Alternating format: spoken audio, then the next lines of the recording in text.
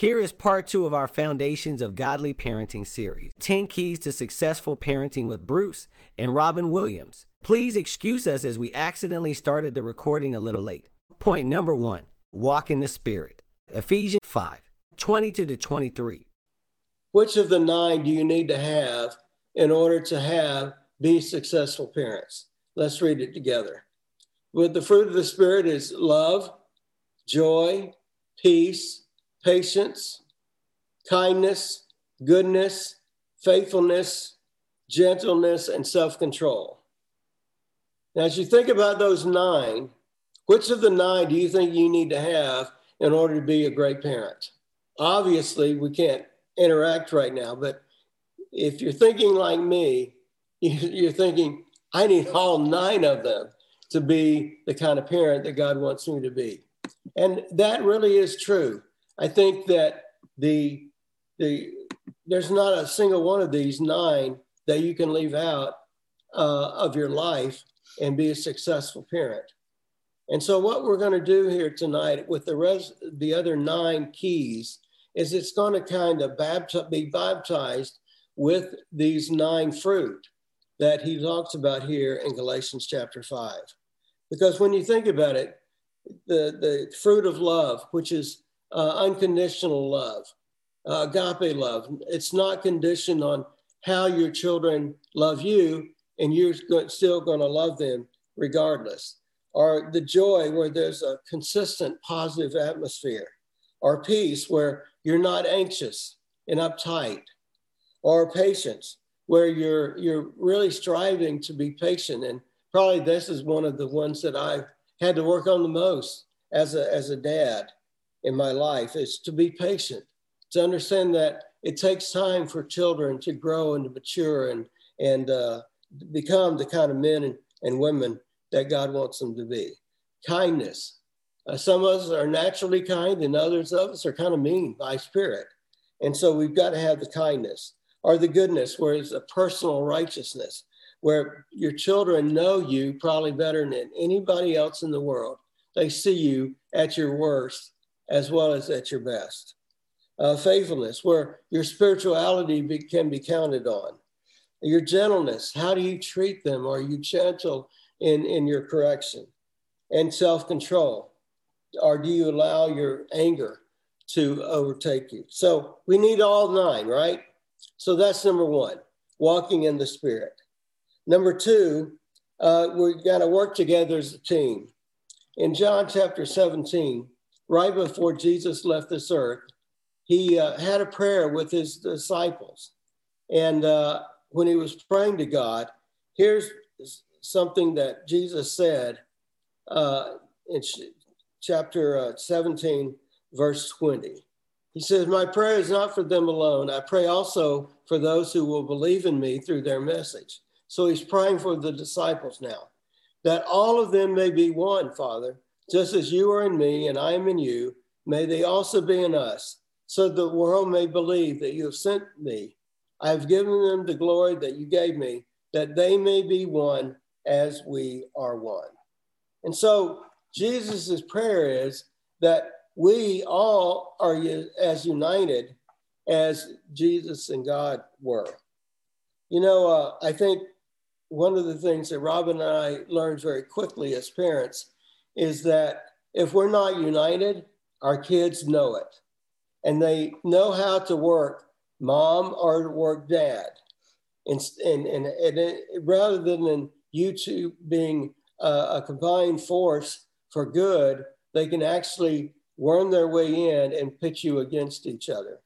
And I know Robin and I, there were times as we were raising our children when we actually disagreed about what needed to be said or what needed to be done in a certain particular role of our parenting. And it required the two of us first to get on the same page, that we make sure that she and I are united before we come in for a landing on whatever it is that the kids want us to do or we're asking to do. And I can't tell you how important that is. There were times where I felt very strongly about something and Robin didn't, or she felt very strongly about something and I didn't. But it was so important in those situations that we get ourselves together, that we have our talks in the other room so that we could come out of this united rather than divided. And the father needs to be the spiritual leader. Now, that doesn't mean that the mother isn't a spiritual leader of the family also, but it needs to be the kind of situation where the father is taking the initiative in leading the family spiritually. Too many families are led by the mother and not the father. And that's not what God really desires. Now, again, I'm not saying that it all falls on the father, but it should at least the initiative of it. Whereas too many times the mother is the one who's wanting to have a devotional, or the mother is the one who's wanting to do some things spiritually, and the father is just kind of tagging along just nonchalantly. That doesn't spell a victory for a family. They've got to see the father caring about spiritual things. And then the mother, of course, is a support as well as an additional leader spiritually. Okay, so number 3, is resolve all conflicts. And I just want to say the fruits of the Spirit are an easy way for me to remember what I need to teach my kids. Those things, and some of those are going to be part of each of these points to see where we can use, because we have the fruit of the Spirit, we can use the Spirit helping us in these areas to be able to help our children have them. Now, of course, our kids aren't disciples and they don't have the power of the Spirit in them to carry out these qualities, but we can train them and help them to want them and realize that it really is God that enables us as people to have the fruit of the Spirit and to have the characteristics that are really most important in life, which I think all of these are. So number 3 is resolve all conflicts. In Matthew 5:23, it says, therefore, if you are offering your gift at the altar and there remember that your brother or sister has something against you, leave your gift there in front of the altar. First, go and be reconciled to them. Then come and offer your gift. Verse 25, settle matters quickly. This is really an important key if you want peace in your house. You know, do you want peace in the home? We have it from God. Do we want it in the home? Well, then we need to resolve conflict. And the reason for that is because every unresolved conflict hardens our heart just a little bit more, a few degrees when they go unresolved. And so when you think about conflicts, don't think about the big thing that they did. You know, they didn't come home on time, or they didn't pick up their look at the little things that create conflict. And basically conflict is when you want something and your kids want something else, right? Isn't that usually when the conflict starts? You have one idea, they have another idea. So look at that and say, okay, this means we need to resolve. We need to talk about it. Jason once said, you don't trust me, because we had a curfew for him. He says, you don't trust me. We had to talk about that and help him see that it's not that I don't trust you. It's that, you know, there are other things that are involved in taking care of you as a son. We need to know where you are and when you're going to be home. So we had a great talk about that. Ashley once said, you don't spend any time with me. You never spend any time with me. And we had just been together the night before. And so we had to talk about that and say, but honey, we were together last night. Don't you remember? We did this, this, and this. Sometimes you don't think that those are conflicts, but in reality they are, because your kids are going to, if they're not talked about, they're going to rack that up as something that, you know, is negative. And it works both ways. It's just not me teaching my kids, it's the kids teaching me. Jason once said we were going somewhere and I had just had a disagreement with Bruce, and Jason's like, what's wrong, Mom? And I said, nothing. I said, nothing's wrong. of course, he was a little older and he knew there was something wrong. So I had to first apologize for not telling the truth and then talk to him about what I could share with him about that. But your children are very, very perceptive. And so you want to be able to talk with them about even the little conflicts that are there. Resolution is not when you get your way. It's when you're at peace with the other person. And that can be a good guideline to use when you're trying to have peace and resolution in your home. Because when those things are unresolved, they will create attitudes toward God. And that's what you want to stay away from. You don't want them to have attitudes toward God or you. And, you know, these unresolved things, little as they may seem, can do great harm down the road. So try to do that on a daily basis. And I appreciate Robin sharing this, because you think about your family. And my guess is almost all of your families have somebody you're unresolved with. It may not be your immediate brother, sister, or mother and father, but there are people that are in your family that have not spoken to each other for years. And what's the problem? They didn't learn how in real life, in your own family, to resolve things. So this is a critical key, hardly, maybe one that is one of the most important. Number 4 is another key, is having fun together. I love this passage in Ecclesiastes chapter 3, where Solomon says this: there's a time for everything and a season for every activity under the heavens, a time to be born and a time to die, a time to plant and a time to uproot, a time to kill and a time to heal, a time to tear down and a time to build, a time to weep and a time to laugh, a time to mourn and a time to dance.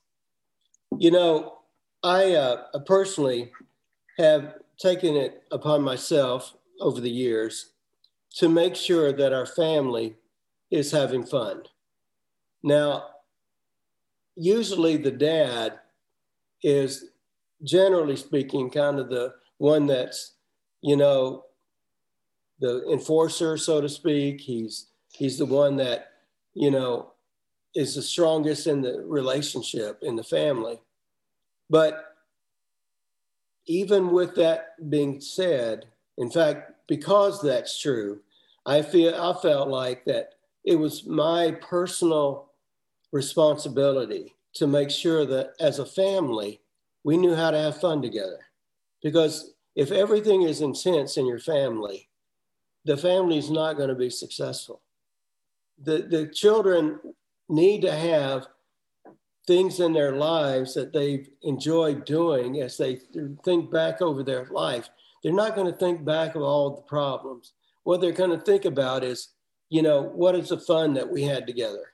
A couple of days ago, I had a Zoom birthday celebration, and my kids are in Boston, Denver, and in San Diego.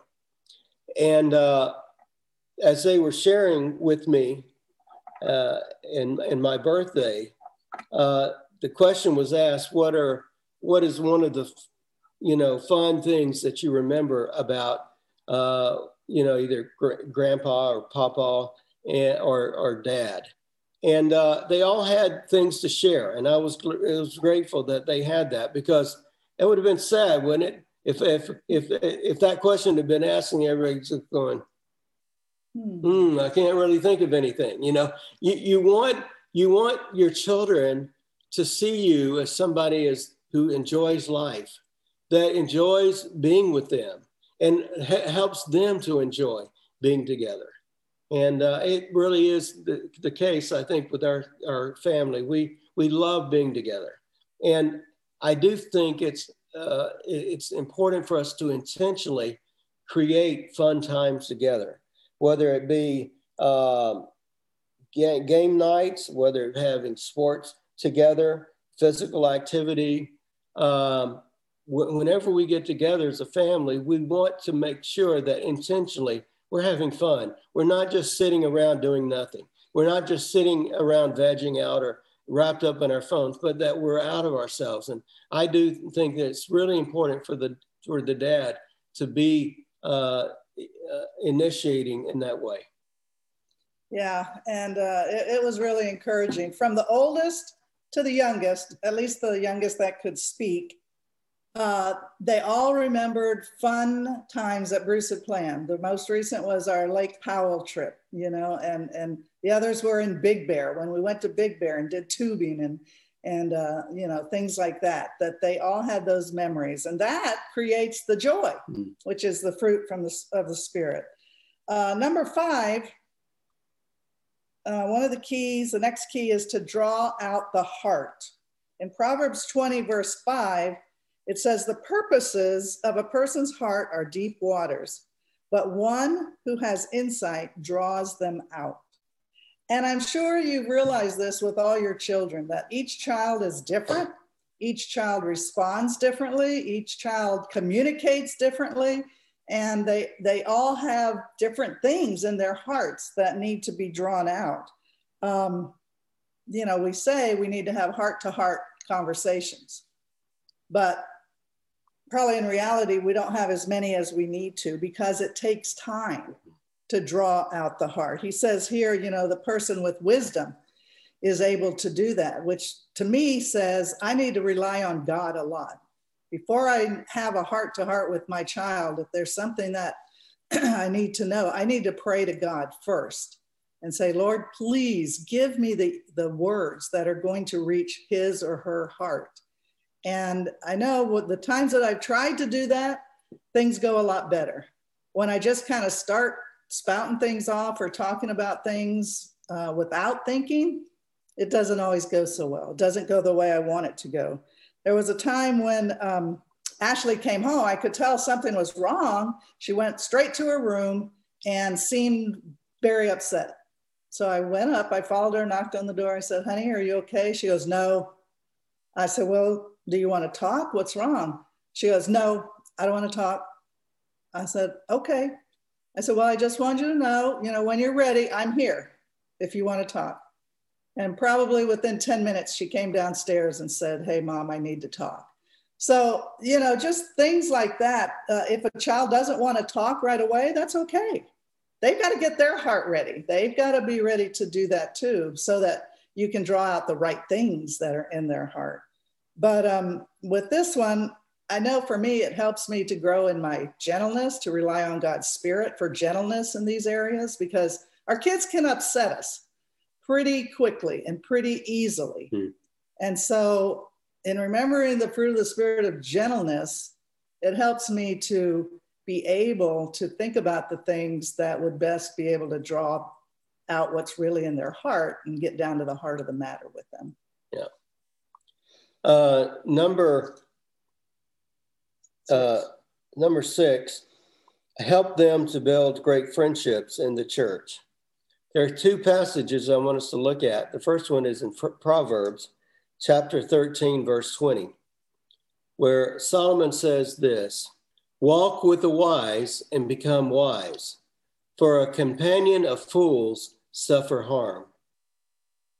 He says, who we walk with will determine what we're going to be. He says, you walk with the wise, you're going to be wise. You walk with the fools, you're going to be a fool.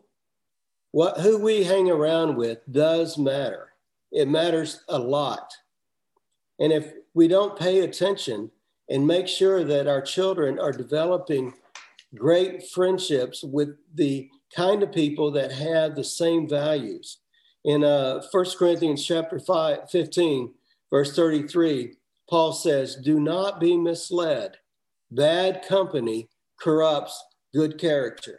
Bad company corrupts good character. You know, I think I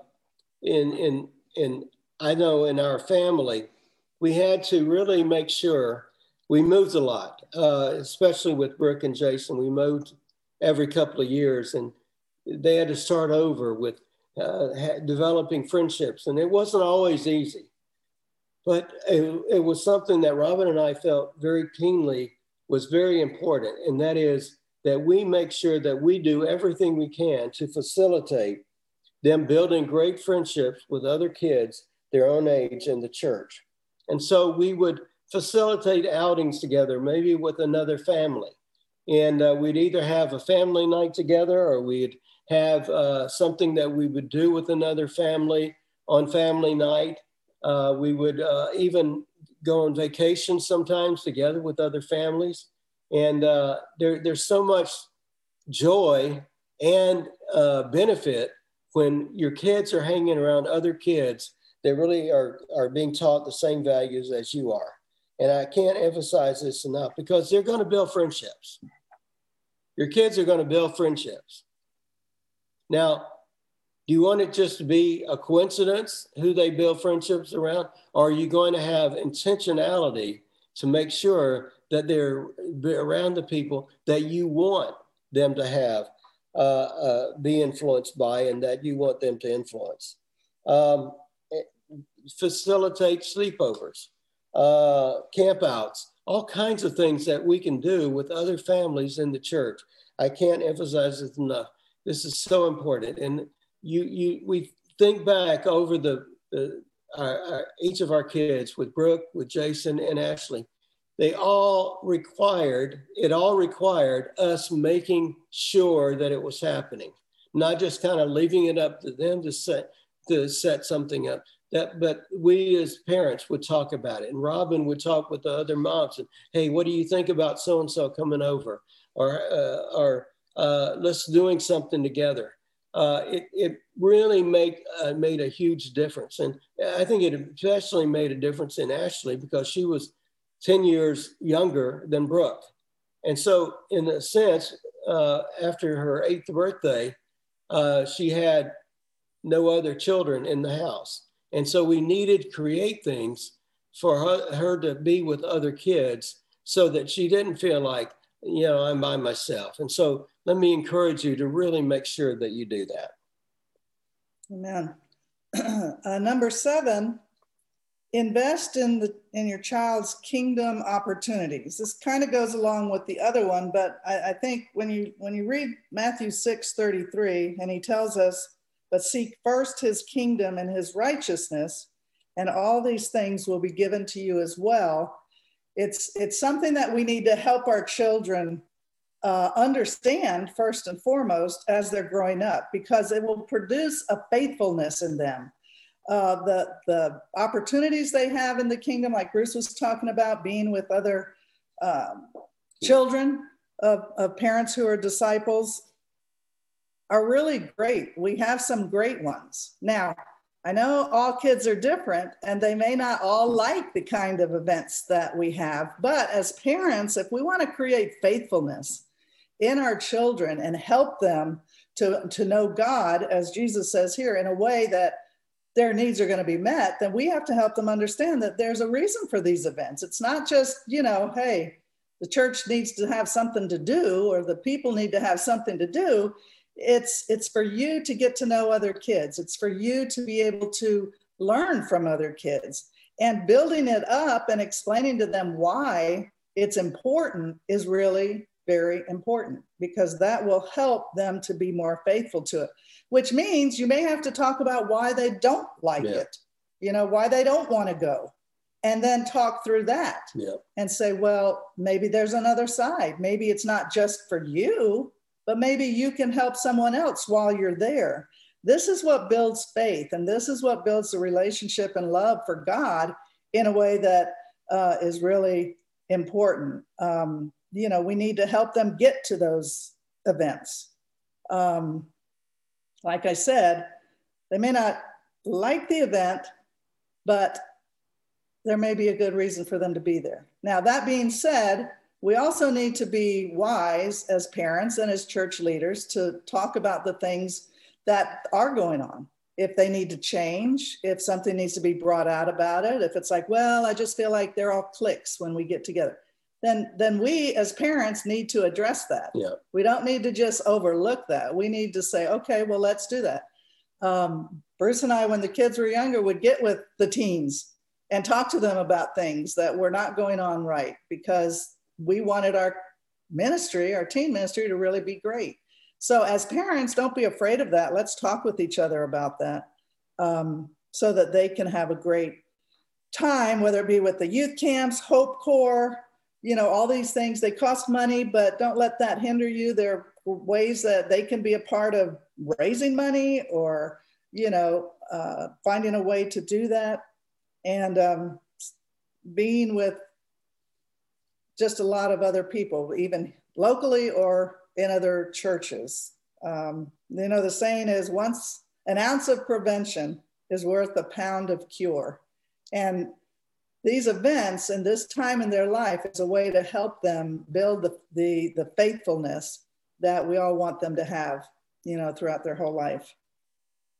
I think one of the things that we had to intentionally do with especially with the Hope Youth Corps, and I would say that there's probably the camps, the youth camps that we have, and the Hope Youth Corps, those yearly events probably had as much impact on more Kingdom kids than just about anything else, because there's a significant period of time that they're together, and also particularly with our Hope Youth Corps, they're developing great relationships with other Kingdom kids, but they're also learning to have compassion. And when you have compassion for people that are not as blessed as you are, then it draws out your heart and it softens your heart in a way that very few other things will. So please don't let money be the challenge, because we have people in the church that are more than happy to help you out. Be the kind of parent that says, I need help, if you don't have the money yourself, and really get the advice to help facilitate that. Number 8 is make sure your children feel close to other spiritual adults that you trust. In Proverbs chapter 15, here's what he says: plans fail for lack of counsel, but with many advisors, they succeed. This is something that we look back over the time of Brooke and Jason and Ashley growing up. And I would say that this is one of the key things that really helped them during times of challenge, because all of our children are going to go through faith challenges. They are going to be tempted. They're going to be tested. They're going to go through ups and downs, maybe even in their relationship with you. Maybe they feel like they can't talk to Dad, or they can't talk to Robin. And one of the things that we did with each one of them is we identified at least one adult that we wanted them to be able to talk to if they ever felt like they weren't able to talk to us. And so we gave them permission. You can call Dave. And with Jason, it was Dave Eskew, and Jason could form that relationship. With Ashley, it was a number of different sisters or brothers that she could call. And it really made a difference, because all of our kids are going to go through this. They need to see that, hey, we want to be our best as parents. And if we need to be discipled or trained on something, which we do, all of us do, right? Then we want them to feel like they could be transparent and open with someone else that we had that kind of relationship with. And so Jason had Dave Eskew, he had Henry Kramer at one time. And it was, I'll never forget this one time when Jason was kind of slacking off in one of his classes as subjects, and he got a D on the midterm, and Henry, I happened to share it with Henry and Henry said, how about I have breakfast with Jason?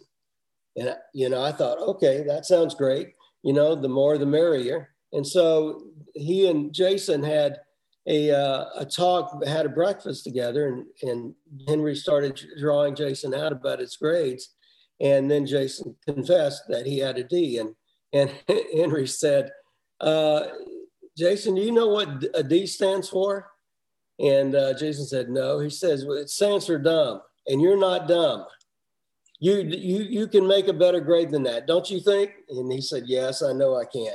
And so he ended up getting an A the next time. Hey, Henry saying that, yeah, it was a little bit direct, but hey, it worked. And it came from somebody else besides his mom and dad, which makes a huge amount of difference. And sometimes the kids get stuck with us and what we're trying to help them to do. And so they need to feel that they really can communicate with someone else. Men, number 9 is humility. In Proverbs 3, verse 5, it says, trust in the Lord with all your heart and lean not on your own understanding. In all your ways, submit to him, and he will make your paths straight. Doesn't say humility in there, but that's what humility is. This is the definition, is when you trust in God instead of yourself. And the opposite of humility is pride. And that's when, we're just looking out for our own thinking, our own reasoning. We're not being humble.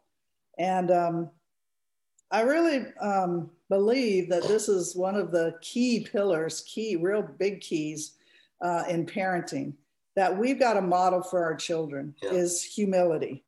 And it takes a lot of self-control to be humble, because humility doesn't just come naturally.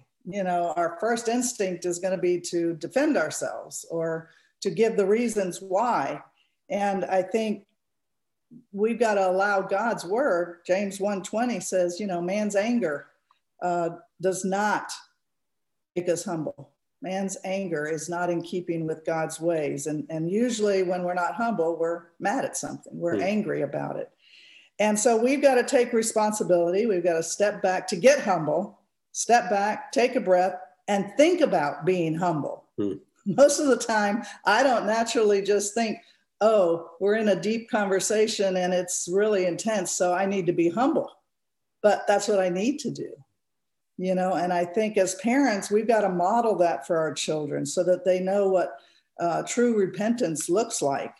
We need to apologize to our husband, to our children, when there are things that we realize we've done that are not right. Bruce asked me one time when we were disagreeing about something, he said, why can't you just be humble? And of course, at the time, I was like, oh, wait a minute, what did you just say? But when he asked that question, it made me think about being humble. And it's really what changes our attitudes, our outlooks, our interpersonal relationships with each other, is when we can be humble. Now, many times I've turned that around and said, well, why can't you be humble? We go back and forth like that. But when we can really look at it from our own perspective, we're going to do more for our kids to be able to repent when we're wrong. And that's what we try to do with our kids. If we're wrong, we will go and apologize to them and ask them to forgive us so that they see it. Yeah. And we've had to do that many times. We don't have time to share them all. So I'm going to stop with that. Yeah, I think the kids need to learn how to be humble from us and the way that we treat and interact with each other. And finally, number 10, lots of encouragement. In Ephesians chapter 4, verse 29, it says, do not let any unwholesome talk out of your mouths, but only what is helpful for building others up according to their needs, that it may benefit those who listen. That's a pretty challenging verse, isn't it? Don't let any unwholesome talk come out of your mouths. I'm sure all of us have disobeyed that verse at some time. But it needs to be something that's really a great conviction for all of us, is that we need to be much more positive, much more encouraging. I think for me personally, this was a really high calling for me, because I could see immediately what the kids needed to work on and change. That wasn't a problem for me. Well, it was a problem, and Robin helped me see that. is that they needed to hear encouragement from me, that I was proud of them, that I was proud of the way they handled the situation, or I was proud of them for going and cleaning up their room, or whatever it may have been, that they hear those words of encouragement. And I think one of the things that helped facilitate that a lot is that we made an effort to spend weekly time, individual time with each of our kids.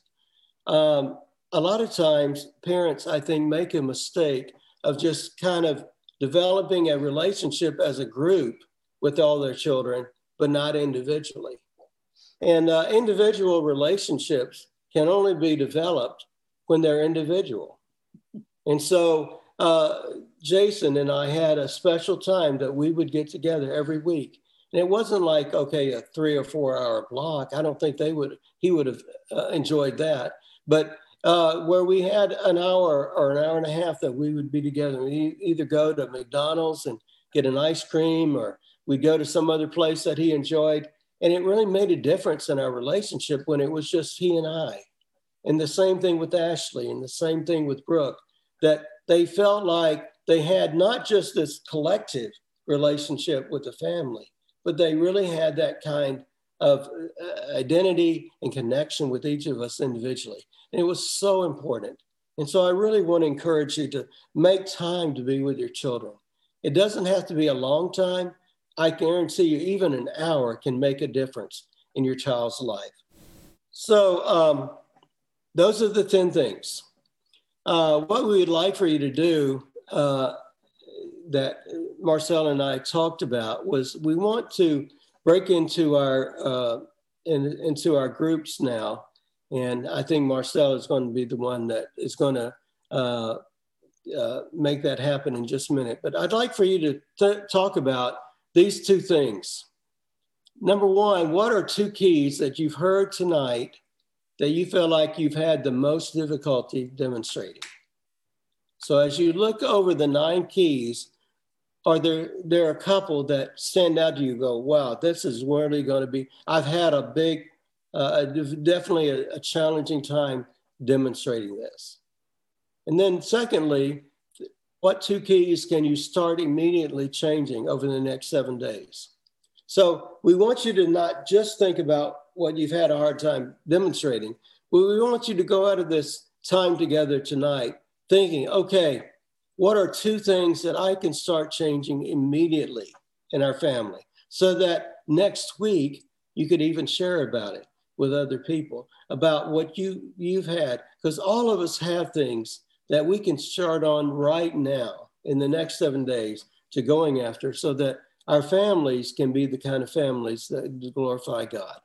We appreciate just the time that we've had with you guys. Yeah, love you guys.